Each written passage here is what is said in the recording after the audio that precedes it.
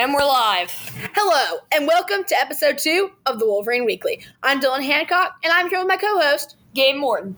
Today, we'll be talking about the 2 new head football coaches at the University of Virginia and Virginia Tech, and Gabe Morton will be talking about artificial intelligence. So without further ado, let's get underway. Roll that intro.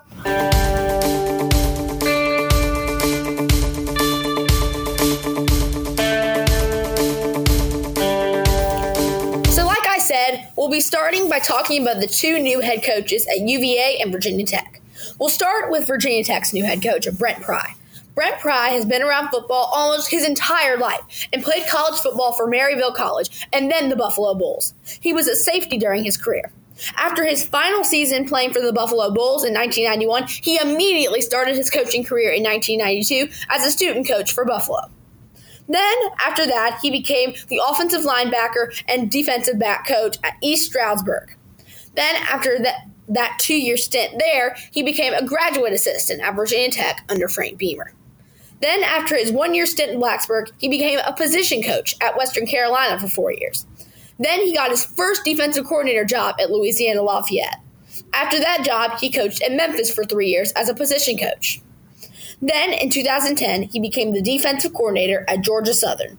Then, from 2011 to 2021, he was a defensive coordinator for Vanderbilt and Penn State.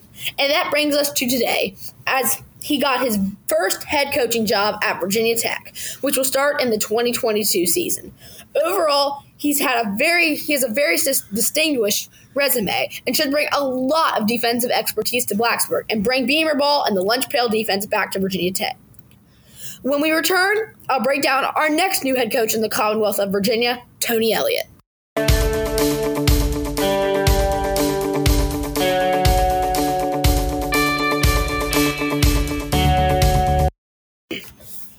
Hello, and welcome back to the Wolverine Weekly. And now we move on to Virginia Tech's rivals. Just 2 hours up the road, the University of Virginia Cavaliers.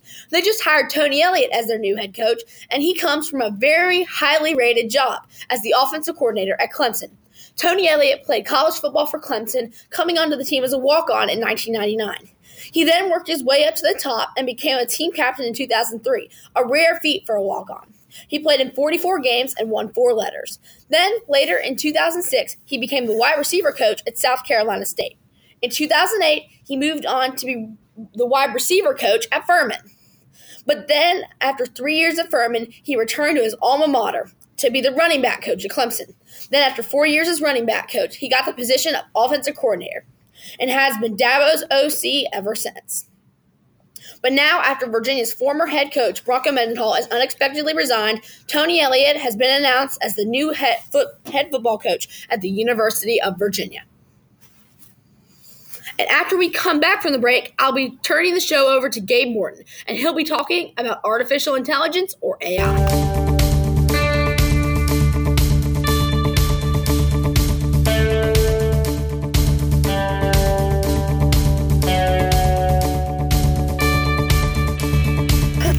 We're back. So we are back. And like I said before the break, I'm going to be turning the show over to Gabe Morton as he'll be talking about AI. So Gabe, take it away. Thank you, Dylan. So first I'll be telling you what artificial intelligence is. AI is the ability of a computer or robot controlled by a computer to do tasks that are usually done by humans because they require human intelligence or discernment. So, thank you for giving us a bit of a lowdown on what artificial intelligence is. So what technology or what pieces of technology use artificial intelligence? Do you know what Alexa is?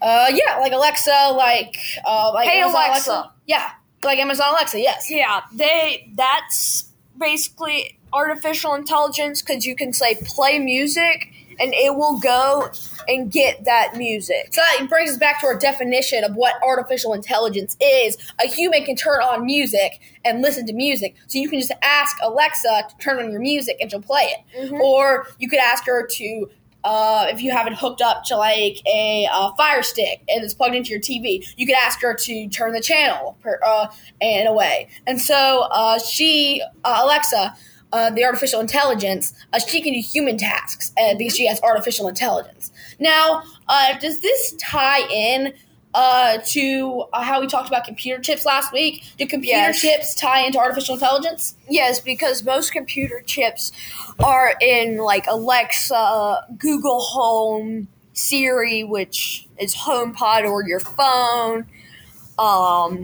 That's mostly.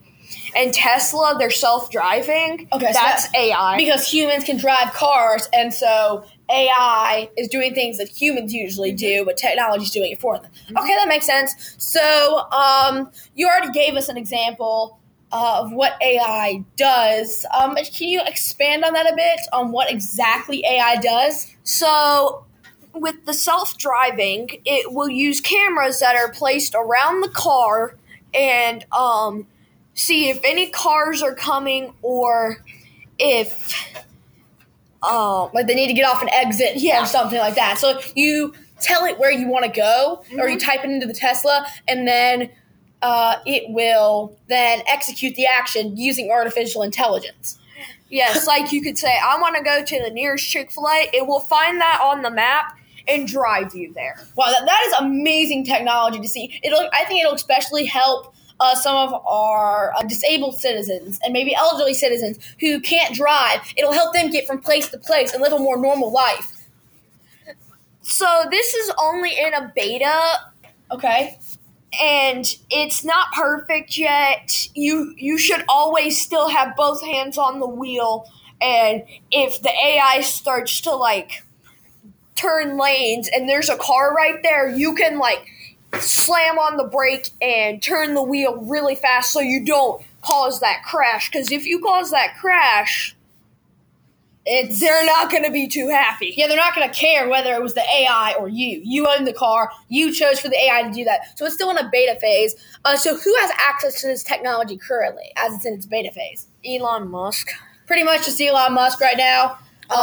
Anybody who's rich enough to buy a Tesla. So they cost a lot of money. The car costs a lot of money, and then this extra AI self-driving also costs about $2,000. So it's not just all rolled into one. You've got to pay extra for the AI self-driving. Mm-hmm. Okay, so that gives us a little bit of an example of what AI does, who has access to it. So thank you so much for telling us about artificial intelligence. Is there anything else you'd like to add? So next week we will be back on e-waste, which is a very big problem in today's society. Thank you so much for listening. And all right, so that's the lowdown on what AI is. Like Gabe said, thank you so much for listening and have a great day. Bye.